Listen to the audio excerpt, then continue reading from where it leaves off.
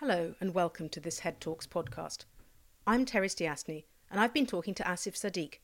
Asif has had a long and distinguished career working in businesses to help make them more diverse and inclusive. He says that over the past year, the process of bringing our more authentic selves to work has sped up, even as many of us have been working from home. My name's Asif Sadiq. I'm the Senior Vice President for Equity and Inclusion at Warner Media. I've been working in this space for about 20 years now in various different organizations like Adidas, EY, the Telegraph Media Group, and the Police Service, heading up D&I.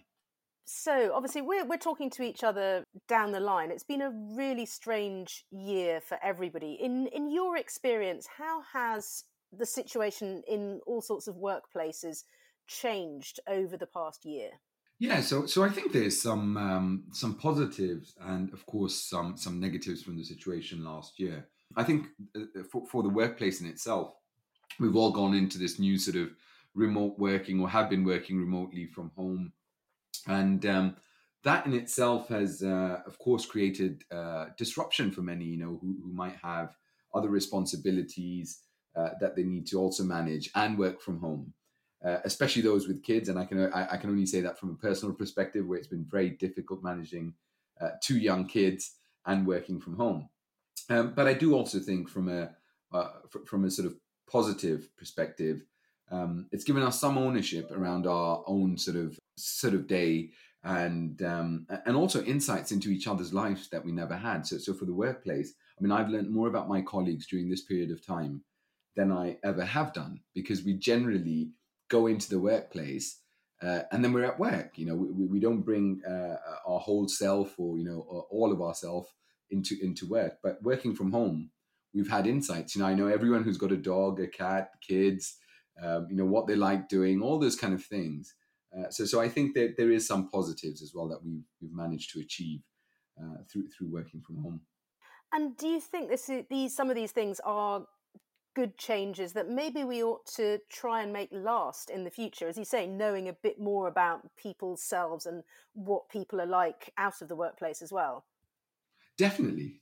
I think, in the space of inclusion, I think one of the biggest ways that we can learn and grow as organizations, as individuals, and really create that environment where people have a sense of belonging is through knowing more about each other. We're all unique. We all have our unique identities. We're not defined by one particular characteristic of diversity. There's multiple layers. Intersectionality means there's so much more to us than just one thing. And I think by exploring more, learning more, that really helps us create a safe space and that, environment where people feel that they can bring their whole self to it.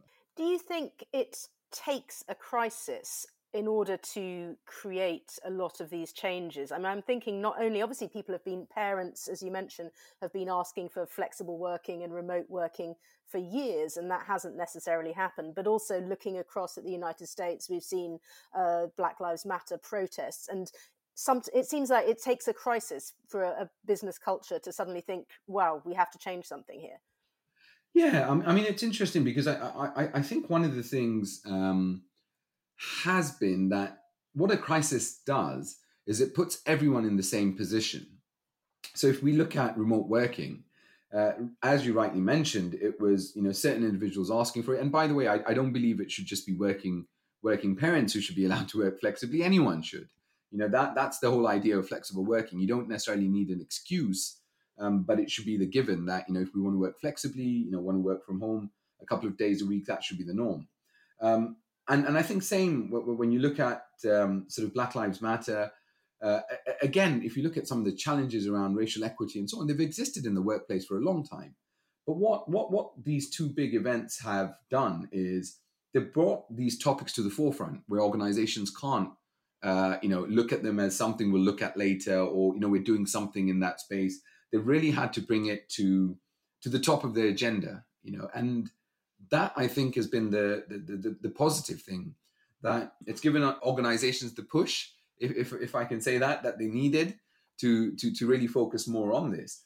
I mean, even if I take remote working again as an example, there were organizations who had embedded various different things within this space, And they were in a better place, when we had to work remotely, because they'd already put systems in place. And the organizations that had chosen not to necessarily focus on it had to scramble around trying to figure out what they need to do. So, it just clearly shows that, yes, a crisis brings it to the forefront. But actually, if you embed it in advance, you're in a much better position. And the same with racial equity. Organizations who had created channels for communication with their staff had already started addressing some of the challenges around racial equity. We're in a better position to elevate them. There's obviously been a lot of attention paid to the issues of people's mental health during the pandemic. Is that an issue that, again, companies and other organizations have had to address more clearly during the pandemic? Perhaps to talk to people about if they were not coping well with lockdown, for instance. Definitely. I mean, I think it's had an impact on nearly every person's mental health in some way, shape, or form. And I think it's been a difficult time for everyone, and companies have had to step up and provide more support, still make people feel they're part of an organization when they're not within the organization, they're working from home. So I think companies have had to do a lot of different things, and even individuals. We've had to sort of really look at our mental health, look at what does that mean. And one of the big things I think, though, is even from an organizational perspective, it can't be something we're reactive to. We need to be proactive, and one of the things I used to talk about a lot when I was at Adidas is that we should view mental health similar to physical exercise. We need to exercise our mental health and make sure that we continue to do the small things and the things we need to do to ensure that our mental health is good. But we don't tend to do that, and that's not been something that's necessarily been embedded within individuals or within organizations. But I do think that's a critical thing that we need to focus on. So that's really interesting that you make that comparison. And obviously, with a sports company, the comparison with physical health probably, hit home quite clearly. What are the things that companies can do to kind of promote good mental health on a regular basis? I mean, there's so many different things, and I've seen organizations doing so many different interventions, from mental health days to self-reflection days to activities which can, physical activities. So this is the sports bit which can support your mental health and so on. But I think more than that, it's creating a safe space to have the conversations. That's what companies need to focus on. If we talk about mental health and normalize the conversations around mental health, then we can all talk about exercising our mental health like we do. You can join a meeting and someone will be like, "Oh, I've just come back from my jog," or I've just I'm going to the gym at lunchtime, and so on. We need to normalize the conversations around our mental health in the same way, so that we can really start seeing the importance of us really exercising that piece with our mental health, and it's even small things. I see so many different things. For example, even with us, we talk about taking time out, drinking plenty of water, ensuring that managing your day better, all those kind of things that sort of fit in. But I think the bigger picture, or the bigger thing that's really important, is the conversation around it and how we normalize that. I've seen elsewhere you've talked about the need to kind of create a sense of psychological safety for people when you're building a more inclusive corporate culture. Can you explain a bit what you mean by that? Yeah. So what I mean by psychological safety is, an environment where we can have conversations without fear of repercussions, without fear of being judged, without fear of getting it wrong or saying the wrong thing. And that is so critical. And, just to give you an example, many years ago, I used to work in the police service, and mental health, for example, was one of those subjects that there was no psychological safety around speaking about it. If you spoke about mental health, either it was something that people would make fun of, or you were told, "Oh, you'll be fine, mate. Just get on with it." And it's that kind of, so you didn't feel the psychological safety to actually have the conversations within your workplace. And I think, therefore, it's so relevant for workplaces to create that psychological safety so people can have the conversations. And when I say conversations, it's also conversations beyond referrals, beyond pointing people in in a certain direction, because that is important. Of course, employee assistance programs, other support mechanisms that we might have for mental health, like mental health first aiders and so on. But line managers, colleagues, we need to be in a position to be able to actually have conversations around the topic, and that safety to allow people to do that. Do you think there is still, in some corporate cultures, a feeling that people will be judged? If you talk to your line manager and say, my mental health is not great at the moment, that might somehow be marked against you, even though it's obviously not supposed to be.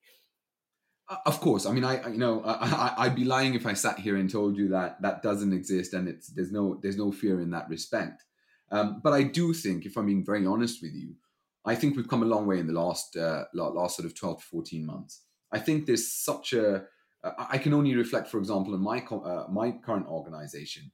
We talk very openly about mental health. In fact, I'm just putting together a panel in a couple of weeks with leaders to talk about returning to work and what kind of impact that's going to have on individuals, and what the leaders are doing to ensure their mental health during that period of time. So I think it's moved and come a long way, but I don't want to deny that there might be organizations or pockets within organizations where it's still a difficult conversation to have.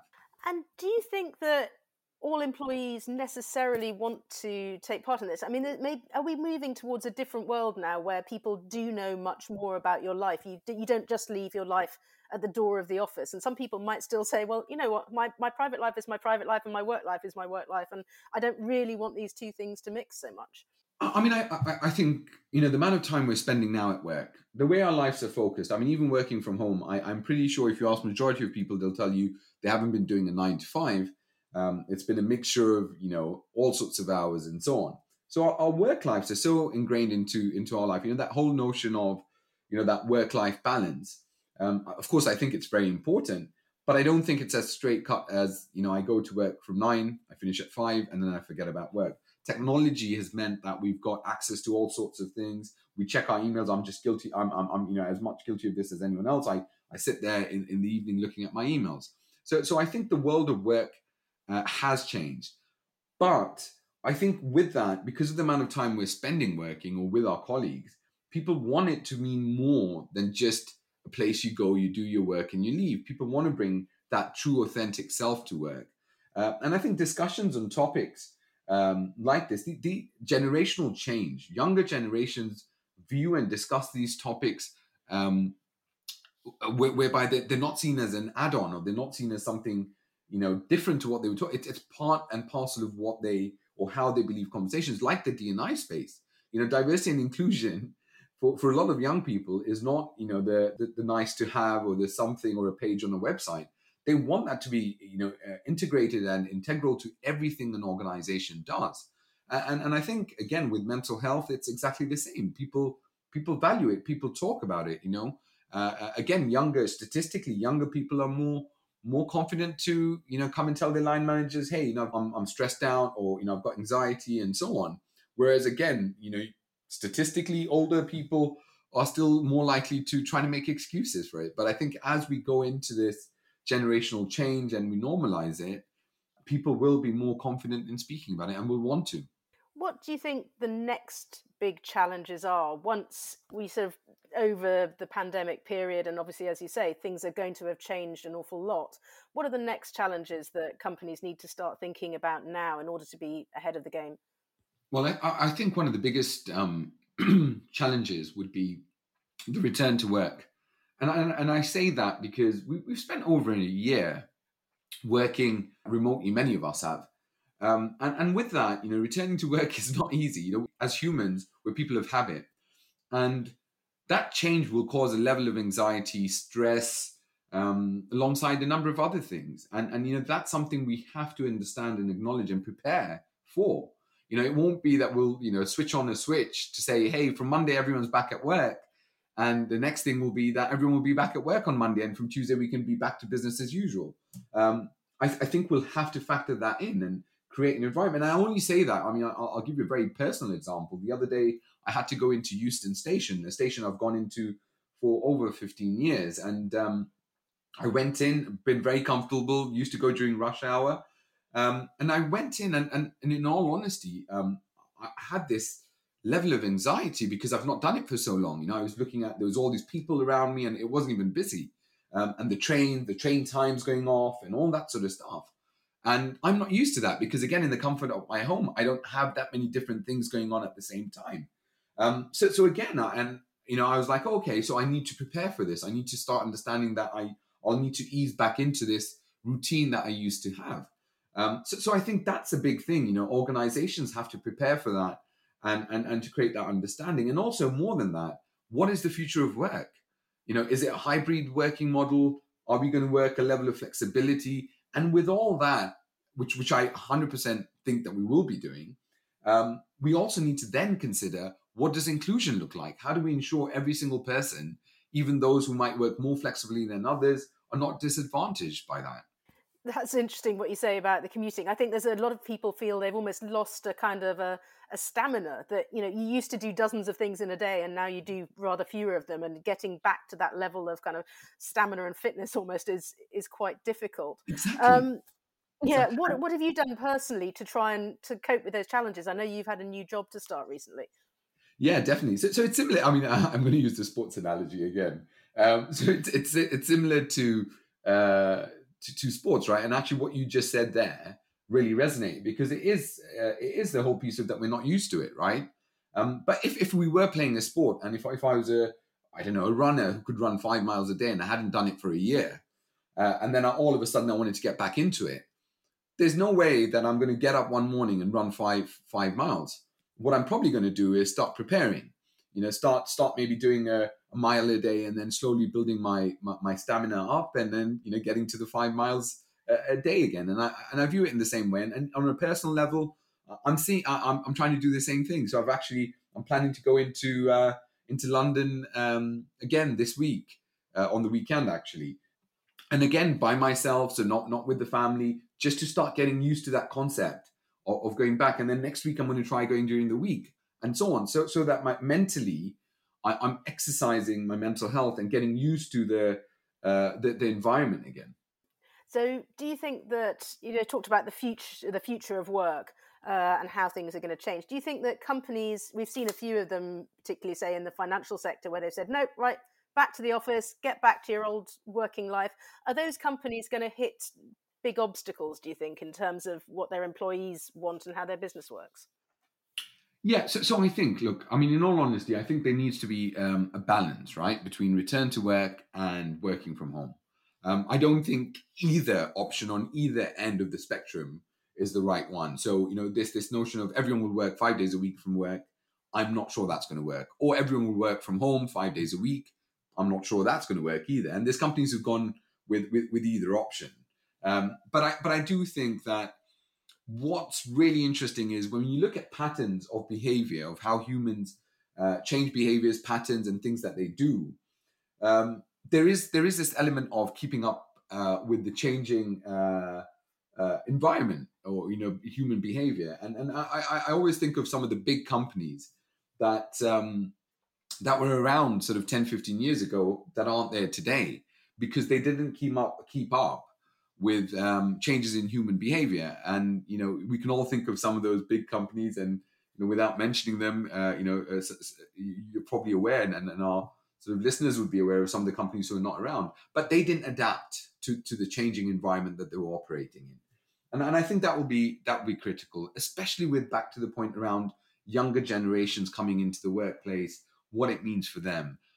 So I think there will be a level of, how do we meet in I want to say middle, but it's not really a direct middle. But what is a good way to manage this? I think is important. I don't think we can be adamant that one way or the other will be the right way. Because I've certainly, of people I know, I've seen people who have worked in very high pressure environments where they've been expected to travel all the time at short notice, for instance, miss out on seeing their families. And a lot of them are saying now, I don't want to have to do that anymore. I'm not going to accept the way that I used to work. And they're obviously of, slightly older generation. Do you think that will be a big change that hits a lot of people?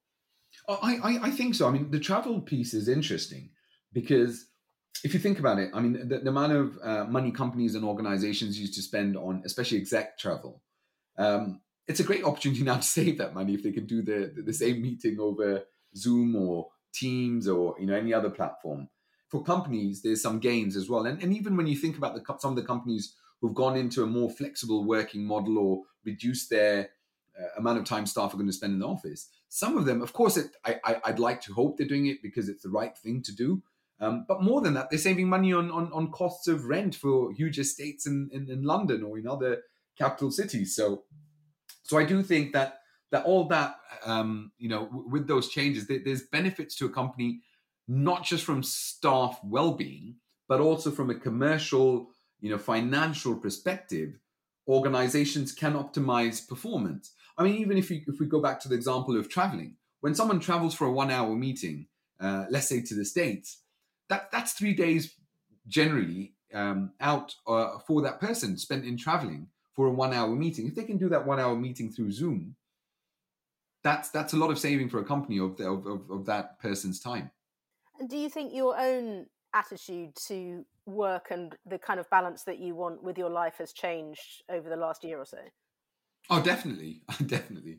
I mean, I think for me, the realization is that I need to manage my whole sort of work-life balance much better, and just acknowledge, how do I make time for different things in my life, and that's been a big thing for me, because all of us sort of, I think or many of us were stuck in this, building our careers and constantly working and so on.